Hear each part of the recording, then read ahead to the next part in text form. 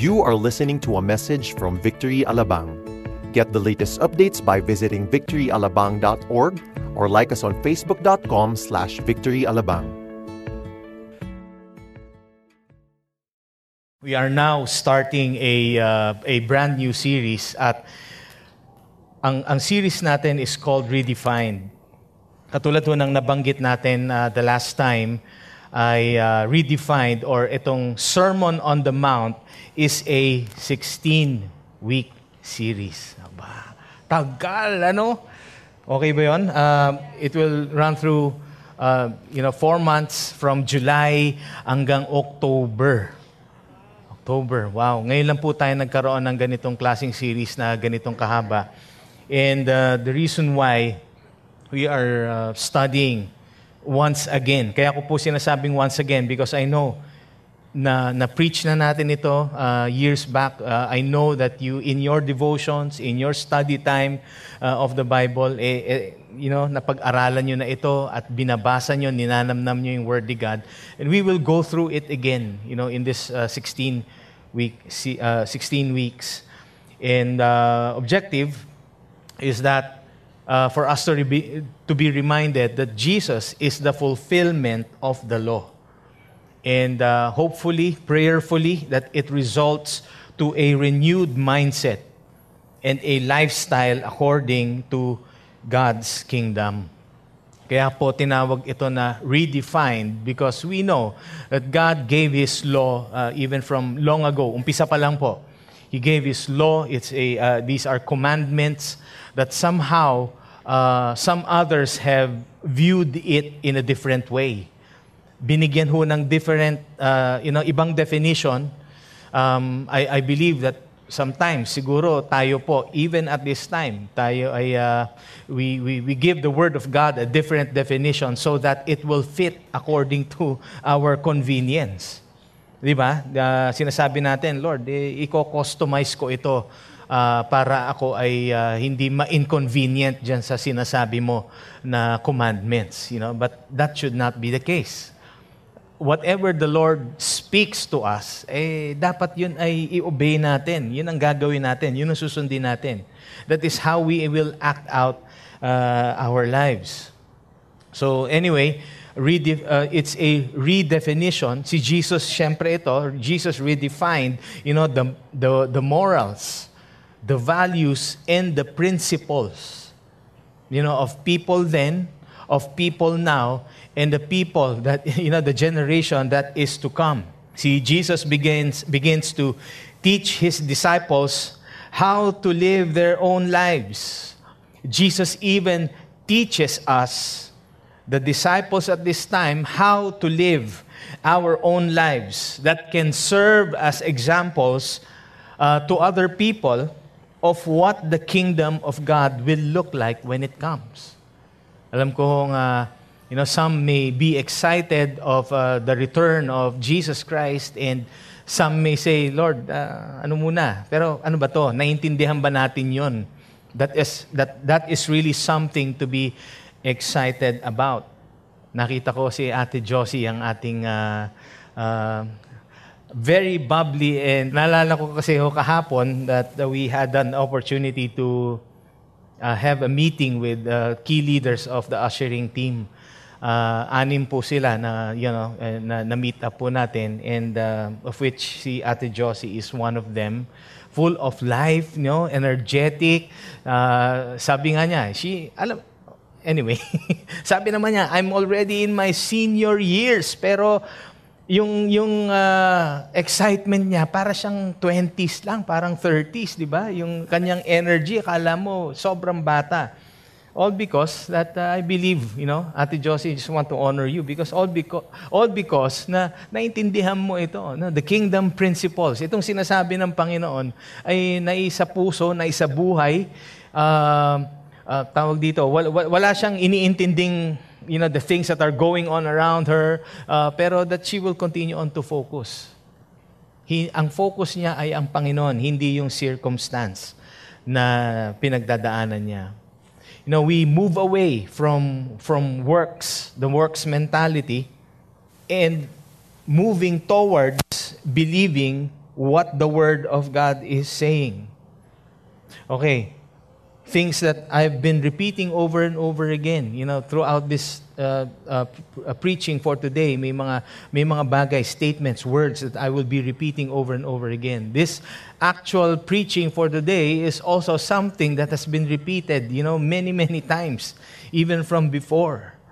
Something that we need to hear over and over again. I remember yung mga bata, during summer break,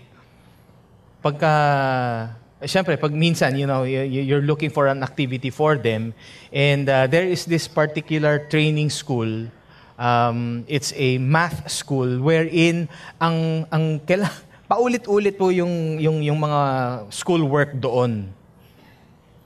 Ayoko pong banggitin yung because ayoko mag-promote naman but I hope that you understand and you get kung ano yung ibig kong sabihin yung eskwelahan yan, that math school na paulit-ulit, and English din ang tinuturo nila. Every day, same exercises. And maybe kids are probably asking, ano ba ang point nito?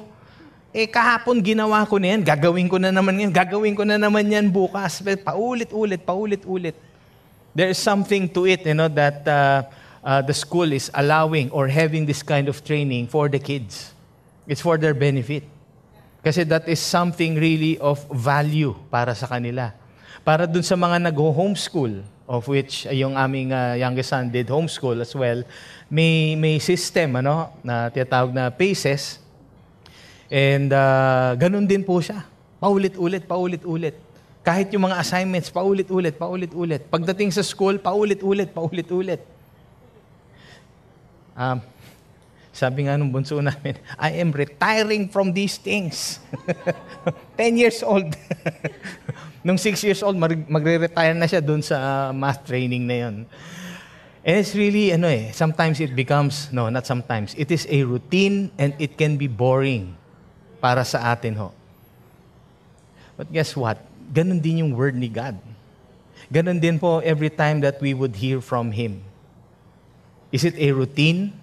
Is it something that we, na-preach mo na yan? Wala bang ibang mapipreach? Hindi, wala na. Dahil pag natapos natin ang buong Biblia, babalik na naman tayo sa umpisa.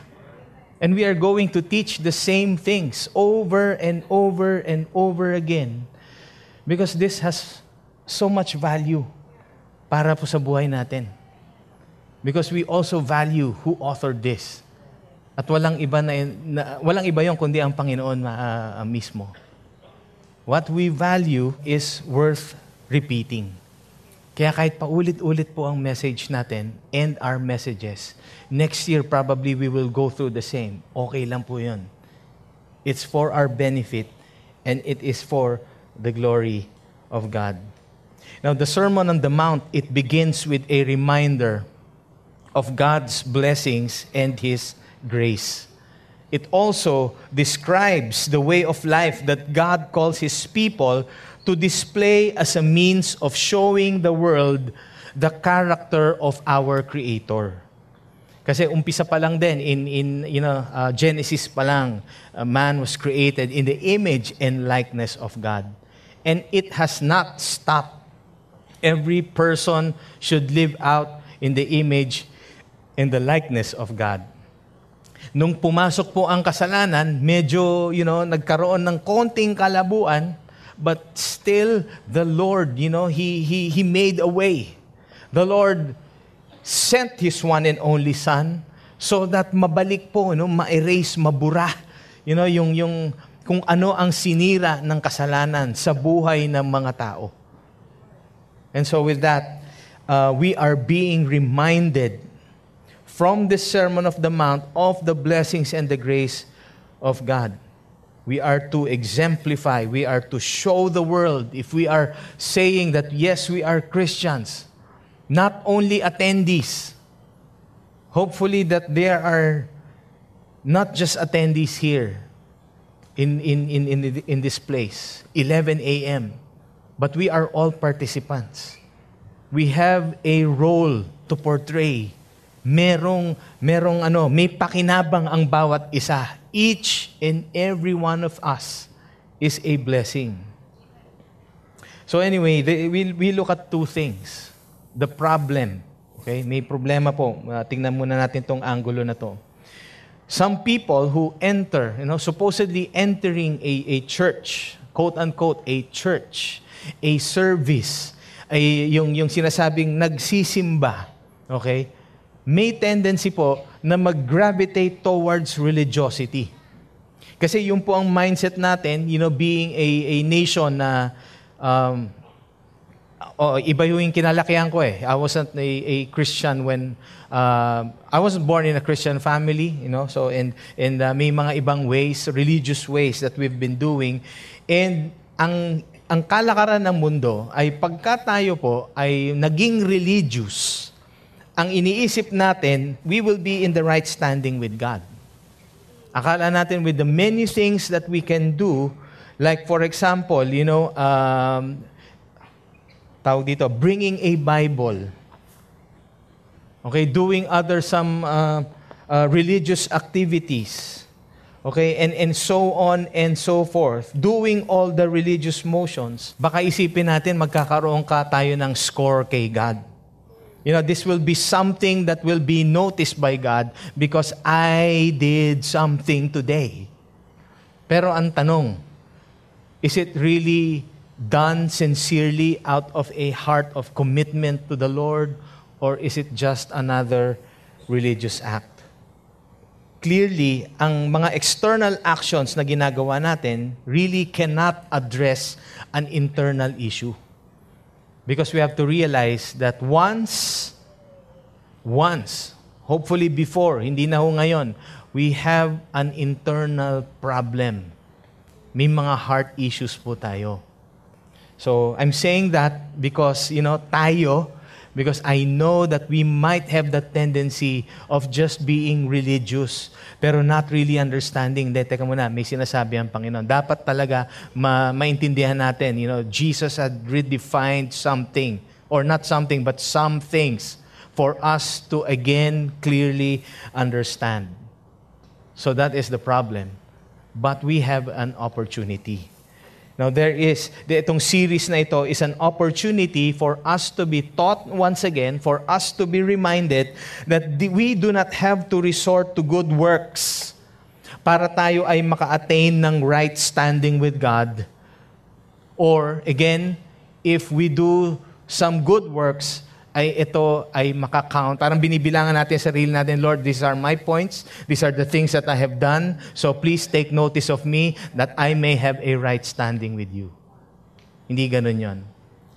Jesus already won it for us by perfecting the law and fulfilling all its requirements. So it is not what we do that makes us right with God, but it is what Jesus has already done.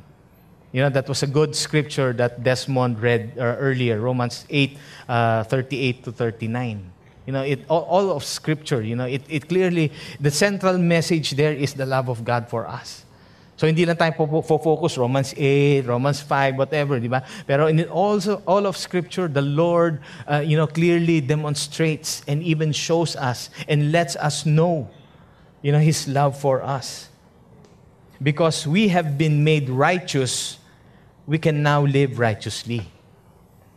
We can stop hating people, and we can start, loving our enemies, kahit na sino pa yung mga nangungutya sa atin.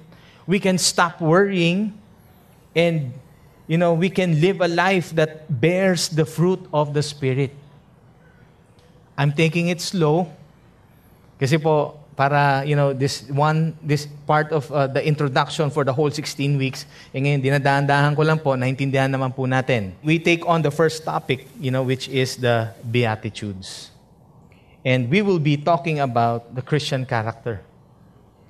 O baliktarin po natin, the characters of a Christian, as found in the Beatitudes. What we want to see in our topic for today is that yung blessings rest on those who exhibit the marks of a Christian character. Ang lahat ho, ang bawat isa ho sa atin, all of us, we desire to live our lives trouble-free. We desire to live our lives hassle-free. We desire to live our lives na everything is convenient. We desire to live our lives na saying that I don't want to have any problems. We desire to live our lives na sinasabi natin, no sadness, no nothing. Basta kaya nga ako naging Kristiyano kasi gusto ko maginhawa ang buhay ko.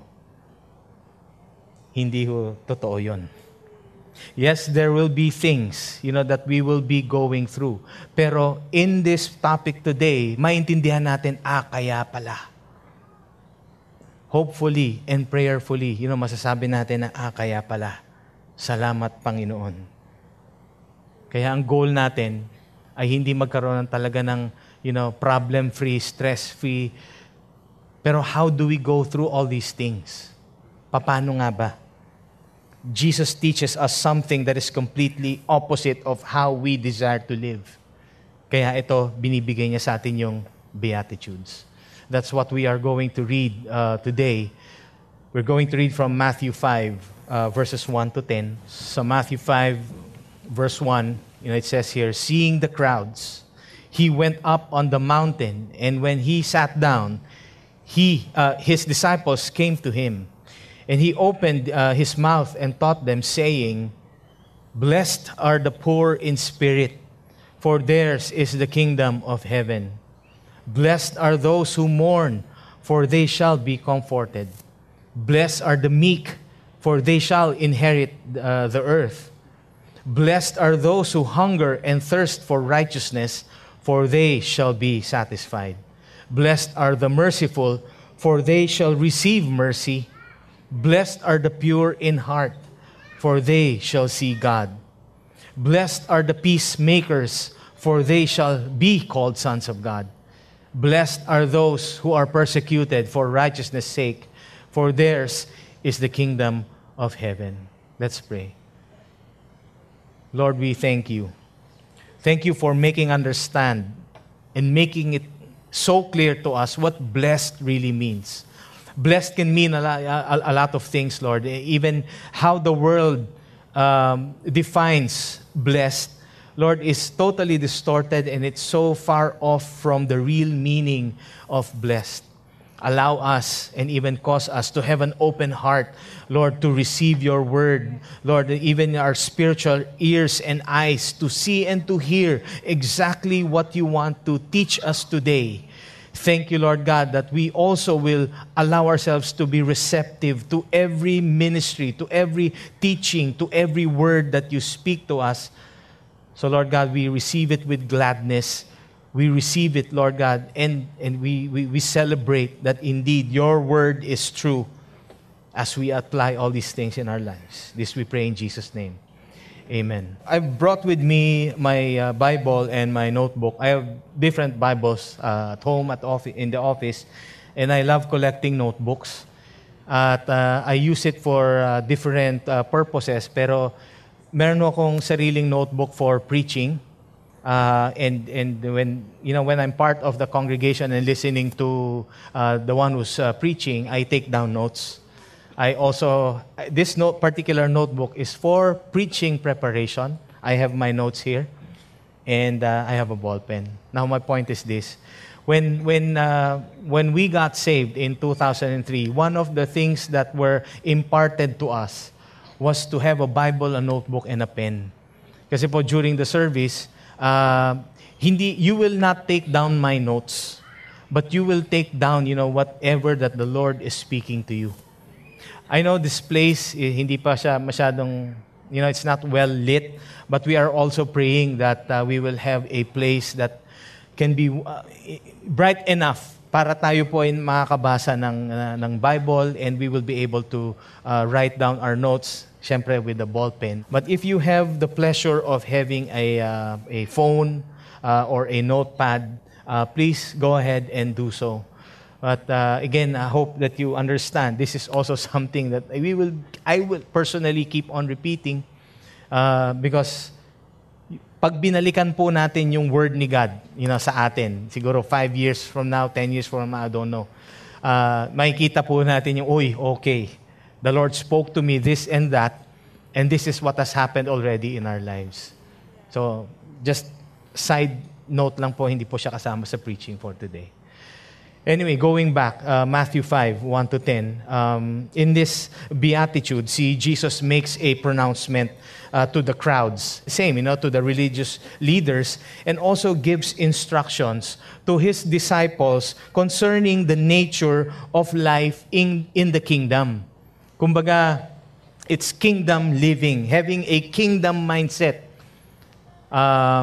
looking already ahead. Alam natin, that our lives here on earth is only temporary. May hangganan. We will all physically die. Pero what happens really beyond this is what we really are looking forward to. What we will be excited about. Itong Beatitudes implies na itong mga verses na ito are actually attitudes of a Christian. Okay? Now, yung word beatitude is derived from the Latin term beatus, which means blessed. Okay? Kaya siya tinawag na beatitudes because yung intention na yun, ibig sabihin, blessed. It is the idea of beatitudes, be-attitudes, or yung attitudes of being of a Christian. Okay? Attitudes of a being ng isang, tayo pong lahat. Now, lahat ng mga beatitudes na ito are also being despised by our present age. Kasi sinasabi, teka muna, ba't ganyan ang sinasabi ni Lord, about being a Christian and being blessed? How come you say that being poor in spirit is blessed? How come that you say that being, when you mourn, you are blessed? And then so on and so forth. Ang iniisip po siguro ng iba minsan, o baka tayo rin po, is that Christianity is not about that. Hindi ganyan yan. Hindi ganyan ang perception ko ng isang pagiging Kristiyano. But on to the story, makikita natin, ano ba yung very purpose? Bakit ganito ang mga salita ng Panginoon sa kanyang mga disciples? How come He has taught something that is totally different from what the world is perceiving? Sa verse 1, nung nakita ni Jesus, He saw the crowd, sabi dito. Seeing the crowds, He went up to the mountain. And then when He sat down, His disciples came to Him. Inumpisahan ng ganito, pero I was looking at that, I don't really personally know kung gaano kadami itong kausap niya, but definitely it was His disciples whom He intended to talk to. In one of the commentaries nga lang, sinabi doon, when Jesus saw the crowds, He went up the mountain. Siguro sinenyasan niya yung mga disciples niya, sumunod kayo doon, meron akong sasabihin sa inyo. But what happened was, when He was already seated with His disciples, some of the people came and listened as well. So, okay. So, regardless kung ilan yung tao nandun, this was His teaching. Verse 2, He opened His mouth and taught them, saying, okay, blessed. Sabi niya kagad, He starts with the word blessed. Diretso na. No more entertainment. Wala na siyang ginawang long introductions. Hindi na siya kailangang sumayaw o kumanta. He did not even do anything just to mag-icebreaker muna tayo, okay? Para makuha ko muna yung atensyon nyo. Hindi. He immediately spoke and taught, and then He starts off His statement with blessed. Blessed is mentioned 9 times. Dito po sa scriptures, from verses 3 up to verse 11. Ang blessed, it literally means, in the dictionary, it means happy, it means fortunate, it means blissful. Blissful means one is extremely happy. Pero, dun sa literal meaning o sa dictionary meaning, yung blessed is just a surface emotion. Ibig sabihin, may nangyari lang po siya sa kanya, may na-experience lang. Maganda yung siguro may promotion, okay, nakatanggap ng malaking increase, o kaya, may bagong bahay, may bagong sasakyan, I don't know. Tapos may 1-year supply ng pagkain, non-stop. Minsan, that's how we think of what blessed is all about. But these are only surface emotions. But what does Jesus really mean pag sinabi niyang blessed? Yung blessed in Greek is makarios. And what it means is to experience the joy of being approved by God. It pertains to people who are being specially favored and privileged. Basta kung ang blessing na yan ay galing kay Lord, regardless of the circumstance. Regardless of, kung nakatanggap ka o hindi, may promotion ka o wala, when the Lord, gives a blessing or shows us a blessing, that is indeed a blessing. Naintindihan ba ho natin? Makarios comes from the Greek word makar, which speaks of being happy in a way that is not dependent on circumstance. So, naintindihan po natin yung difference between blessed in the world because something happened, something was received, versus blessed in God, it's not dependent on any circumstance. It's like saying that when I am with God, I am contented. When I am with God, I am secured. When I am with God, I know whether some other people would say, ayoko ng trouble. Hindi, walang trouble kay Lord. Or kahit may trouble pa dito, okay ako dahil, I am with God. What is considered being blessed? Again, kahapon, we just thought of having a time off. Nung bandang pa-dinner na, sabi namin, sige, let's eat outside. Mag-asawa tsaka yung bunsong anak. And then we brought along a friend, yung kapitbahay po namin na kasama din natin sa Alabang. And then with the intention na itong pakain namin to, papakainin ka namin. But apparently, when we sat down and then we had already ordered, bigla siyang tumayo, nagpunta sa counter. Bumunot. Kung titingin-tingin pa sabi ko, "Stoy! Anong ginagawa mo?" Yan, na-swipe na. And anyways, ba't mo ginagawa yan? Yung baho ang tinatawag na blessing. Na naunahan ka sa bayad sa bill. Okay? O pinakain ka. Siguro, blessing yan. Maraming salamat. Nag-thank you kami kagabi. Sabi ko, pero di ka na makakaulit. Itatali ko yung paa mo at yung kamay mo sa silya para hindi ka makatayo. Blessing? O ano bang tawag natin doon? When things are happening your way, like there's so much favor being experienced, is that a blessing? When we have so much wealth or possessions, okay, is that a blessing? Pag tayo po ba ay may fame, may fortune, okay? May parang fortuner, no? Kung may fortuner ka, blessing ba yan? May fortune, may prestige, pag may money, pag may pera tayo, may power, is that a blessing? For some, yes, it is a blessing. At sasabihin pa natin, thank you, Lord. Pero paano yung mga tao who's going through misery? Those people who go through troubles in life. Is that a blessing? Ito po, kailangan maliwanagan natin ang sarili natin. Maging maliwanag sa atin itong lahat. Jesus intended, to make us understand that we are blessed not because of the external circumstances. So, ito po yung next question for us. Who are blessed? In verses 3 to 10, ito po yung sinabi ni Jesus. These are the people who are blessed. The ones who are poor in spirit. Those who mourn. The meek. Those who hunger and thirst for righteousness. The merciful. The pure in heart. The peacemakers. Those who are persecuted for righteousness' sake. These are the people who are considered blessed. All 9 Beatitudes, if we really, read through it, are totally unacceptable to our modern society. I cannot be poor in spirit, Lord. Hindi pwede, Kayang-kaya ko namang gumawa ng mga bagay-bagay. I'm still able. Lord, I cannot mourn. I am a jolly person. Wala sa vocabulary namin nagmo-mourn. I cannot be meek. I'm so aggressive. Kayang-kaya kong gawin itong mga, yes, I may be 50 years old, pero Lord, parang ang lakas ko ay parang isang 20 anyos. I cannot be still.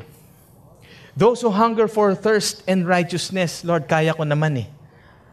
I can be self-righteous because of all the religious things that I can perform. I don't want to be merciful, Lord. Marami akong kalaban. Marami akong nakakaaway. Hindi pa ako nakakaisa sa kanila. Pwede bang pabayaan mo ako dito? Lord, I cannot be pure in heart. I cannot be a peacemaker. Lord, I don't want to be persecuted for righteousness' sake. Those words coming out of a mouth of a person cannot be called a Christian. Ibig sabihin, ayaw mo pala ng ganyan, wag na lang. Wag na natin tawagin ang sarili nating Kristiyano. Naintindihan ba natin yon? Being poor in spirit, yung opposite niyan is, di ba, naririnig niyo na yung term na high spirits o free-spirited people. Yung kahit ano na lang, bahala na. Di ba? People who are carefree. But those who are poor in spirit are those who recognize the need for God. We recognize the need for God, in salvation. Salvation for everything. Lord, ako talaga, I can't. I really can't. Yun ang salita natin. Apart from you, I really can't. Those who mourn, hindi po yung namatayan, but those who are mourning, or those who are longing for God's forgiveness because of the sins that we have committed. And this, if we have, longed for the forgiveness of the Lord, itong godly sorrow na ito, it produces repentance that leads to salvation. Those who are meek, who are gentle, ang opposite po nito ay one who is out of control.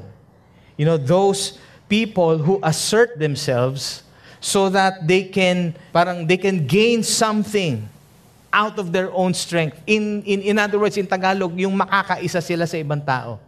Yung nang-iisa, nanggugulang. Those who hunger and thirst for righteousness is the opposite of self-righteousness. It speaks of those who seek God's righteousness rather than attempting to establish a righteousness of their own. Those who are merciful, those people who know, who receive the kindness and the forgiveness of our Lord. Again, we don't deserve the forgiveness and the kindness of the Lord, but He extended it anyway. At being merciful is doing the same to others. We extend the same kind of mercy that was given to us. Being pure in heart means, those people who have integrity, high moral standards, people with godly character. Ito pong mga dadaanan natin in the next 16 weeks ay, exciting po, especially when we go through the part sa Matthew 5, when we talk about anger, when we talk about lust, when we talk about divorce, when we talk about retaliation, okay, when we talk about loving your enemies.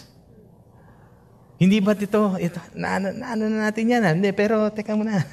Exciting ulit pag-aralan itong mga bagay na to. Pure in heart, peacemakers, those who are persecuted for righteousness' sake, those who are wrongly treated, for us. I'm sure may mga tao, pinagtatawanan tayo dahil sa ating faith. How it is when we are bold enough to be in a group of people, lalo na ikaw ang in-invite. Kasi, ito yung Christian, so can you please pray for us? And then, when you pray for these people, tapos sabihin mo pa, let us all close our eyes. And then later on to find out that while you are closing your eyes, ikaw lang pala naka-close eyes kasi the people are already giggling. Pinagtatawanan na tayo. Ba't tinawag mo pa ako dito para mag-pray? Sana kayo na lang mag-pray, di ba? Pwede natin sabihin yan. Pero hindi. Sige lang. Let's do it. People who are persecuted for righteousness' sake are blessed. Now, tanong po para sa ating lahat is this: what would then we continuously pursue? Tayo ba ay susukuan na natin lahat ng ito? Kasi sabihin natin, Lord, parang di ko na yata kaya. Babalik na lang ako at iperpursue ko na lang kung ano yung kalakaran ng mundo para hindi na ako mahirapan. Para mas madali na para sa akin. I don't have to adjust anymore. I don't have to, do all these things for me to be called a Christian. Total, ang mga tao naman ay pine-persecute ako. What would we rather have? Ano ba yung gusto nating klase ng blessing? Blessing ba ng mundo o yung blessing na sinasabi ng Panginoon sa atin dito? It is contradicting.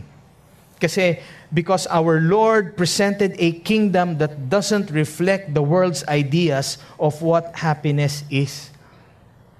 Kaya din, ang hirap din mag-invite ng mga tao. Sobrang masaya sila sa kamunduhan. Pag sinasabi natin, why don't you just try? Try and, just come visit us. Or can you just visit our victory group? And then ano yung mga common response ng mga tao? Hindi pa ako ready dyan eh. Hindi pa. Minsan sinasabi pa, hindi pa sinasabi ni Lord na pumunta ako dyan. Sino man Lord yung sinasabi mo? Ano ba ang ibig mong sabihin? Magkaiba ba yung Lord na tinutukoy mo sa sinasabi ko? Jesus said that those who are poor in spirit and in all these things, are indeed blessed. Blessings. Ayoko niyan. Some other people might say. Kasi that sounds like to be a miserable life. Only hiding behind a name. Kunyari, blessing lang yan, pero hindi pala. It's living a life of misery. You know what the true Christian is? A true Christian, without a doubt, would choose to say, Lord, just have it your way. Kung anong sabihin mo, Lord, yun ang gagawin ko. Kung ano yung sabihin mong dapat kong gawin, yun ang dapat kong gawin. Yun ang dapat nating gawin. We can be blessed because we are in Christ. We can be blessed. It is because we have already that victory through Christ. And then the last question is this, what are the blessings then? Kung kanina, ano ba yung question natin kanina? Who are blessed, and then what are the blessings then? What are the blessings that God's people would receive? And it's still found in the same scriptures from verses 3 to verses 10. Sinabi dito, the kingdom of heaven is theirs. Blessed are the poor in spirit, for theirs is the kingdom of heaven. Blessed are those who mourn, for they shall be comforted. The blessings of inheritance or inheriting the earth. The blessing of, us being filled. Okay? The blessing of receiving mercy. The blessing of seeing God. The blessing that we will be called sons of God. And the blessing that the kingdom of God is also ours. Each of these 8 beatitudes, it carries with a timeless promise of reward. Those who exhibit these characteristics may be honored or may not be honored on earth. Kunyari, tayo, okay, we choose to live a life na ganito. Pero bakit ganon? Hindi naman ako pinapansin ng mga tao. Hindi naman ako binibigyan ng recognition. Is that really important? We don't find our value in other people. May mga magsasabi, okay, wow, thank you, you're doing a great job. Yeah, okay lang yun. Pero sa totoo lang, ang affirmation natin ay nanggagaling sa Panginoon. Because our eternal reward will be great. That's why we need to have that kingdom mindset, looking ahead, looking forward. There will really be a sense of joy and satisfaction. Pag tayo, we just do whatever the Lord wants us to do. These things, the blessings will just flow through our lives even here on earth. Kahit na wala hong pumupuna, kahit na walang magsasabing good job sa inyo, because we know that we have an eternal blessing. If you look at this, carefully look at this, ito pong the first and the last blessings that we will be receiving are the same. The kingdom of heaven is ours. And these are like bookends, keeping everything else in between. It is a reiteration. Sinabi nung una, ito ang blessing mo, the kingdom of heaven is yours. And then sinabi ulit sa huli that the kingdom of heaven is yours. What else? What other assurances do we need to hear? Di ba wala na? Nung sinabi pa lang that the kingdom of heaven is yours, ito na yung matatanggap mo. Ito na yung natanggap mo. Hindi na ba that's something already exciting?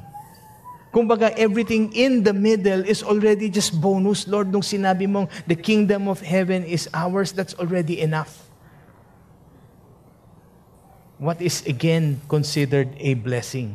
Ano ba talaga ang isang blessing? A blessing is knowing that someone already did everything for us. A blessing, na binigay ni Jesus Christ sa atin. And again, we don't have to work hard for it anymore. We don't have to do something to earn God's approval. Kasi it is already given to us. Ang kailangan lang po natin gawin ay maniwala at sumunod. We all go through seasons, in our lives at times. It may be not nice, pero who are we to question God? Sino ba ho tayo para tanungin ang Panginoon? In the same way, I'm about to end, pero just a story that I'd like to share to you. Like in 1986, when my mother died, and she did not die of sickness. She did not die of just an accident. But my mom was murdered. She was shot in the head multiple times and in the body. 45 caliber bullets pumped into her head and body. Hindi pa ako Kristiyano nun. But I had all the reasons to complain to God. I had all the reasons to question Him and tell God that this is unfair. But I did not. Even not as a Christian. I just realized, na looking forward, itong ngayong panahon na to, sabi ko, buti na lang. Hindi naging matabang yung hindi naging maganda yung alam kong hindi ako yung nakikitungo sa Panginoon. Pero sabihin, parang hindi ako hindi nasira ang image ni God sa akin. I still believed in Him. Kasi nung panahon na yun, people were praying for our family. People were planting seeds, in our hearts. And kahit na hindi pa talaga kami, hindi namin naintindihan yung buhay ng isang pagiging Kristiyano, we did not in any way even try to retaliate. Even try to do something against the killers. Because we knew that God is still in control. So if there is any one of you here na makakapagsabi na may mas malala pa akong sitwasyon sa'yo, then just, tell me later. Pagdasal po natin yon. Pero kung hindi naman po, let's just come to realize, ano ba hong klaseng blessing ang ine-expect natin sa Panginoon? How do we want things to happen, sa buhay natin, even in our families? All these things happen not just for our enjoyment, pero it is for the glory of God. Even yung death ng mama ko, I believe and I may say, it is for the glory of God. Kung yun ang kagustuhan niya na mangyaring ganon, it is for the glory of God. A final verse, continuing on to verses 11 and 12, and then we will pray. He again tells us, "Blessed are you when others revile you, when others criticize you, or they persecute you and utter all kinds of evil against you, falsely on my account." Jesus was saying, alam ko na nang dahil sa akin ay nagkakaganyan kayo, a lot of people are persecuting you, but you are blessed. We are all blessed. Even if people try to say things about us, about Christianity, because of Jesus Christ. But in verse 12, it says here, rejoice and be glad, for your reward is great in heaven. Our reward is great. For so they persecuted the prophets who were before you. They have persecuted the people up until this time. And there will be continuous persecutions in the future because of our love for Christ. But do we make a decision na, Lord, bibitaw muna ako ngayon sandali, kahit sandali lang para hindi lang ako mapahiya? Hindi. Kahit na ano sabihin pa ng mga tao sa paligid, kahit pagtawanan ka na, kung ano pa sabihin. Because I know blessed are the ones, who are receiving persecution in account of His name. And that is our prayer for today. A life of a Christian, is not hard. Ang buhay ho ng isang Kristiyano ay hindi, para pahirapan tayo ng Panginoon o, parusahan tayo sa mga kasalanan natin. Kung hindi, the life of a Christian should be always with joy, with gladness, with celebration, because we are all blessed indeed.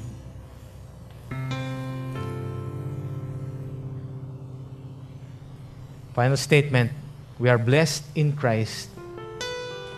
We are blessed through Christ. And then we are blessed for Christ.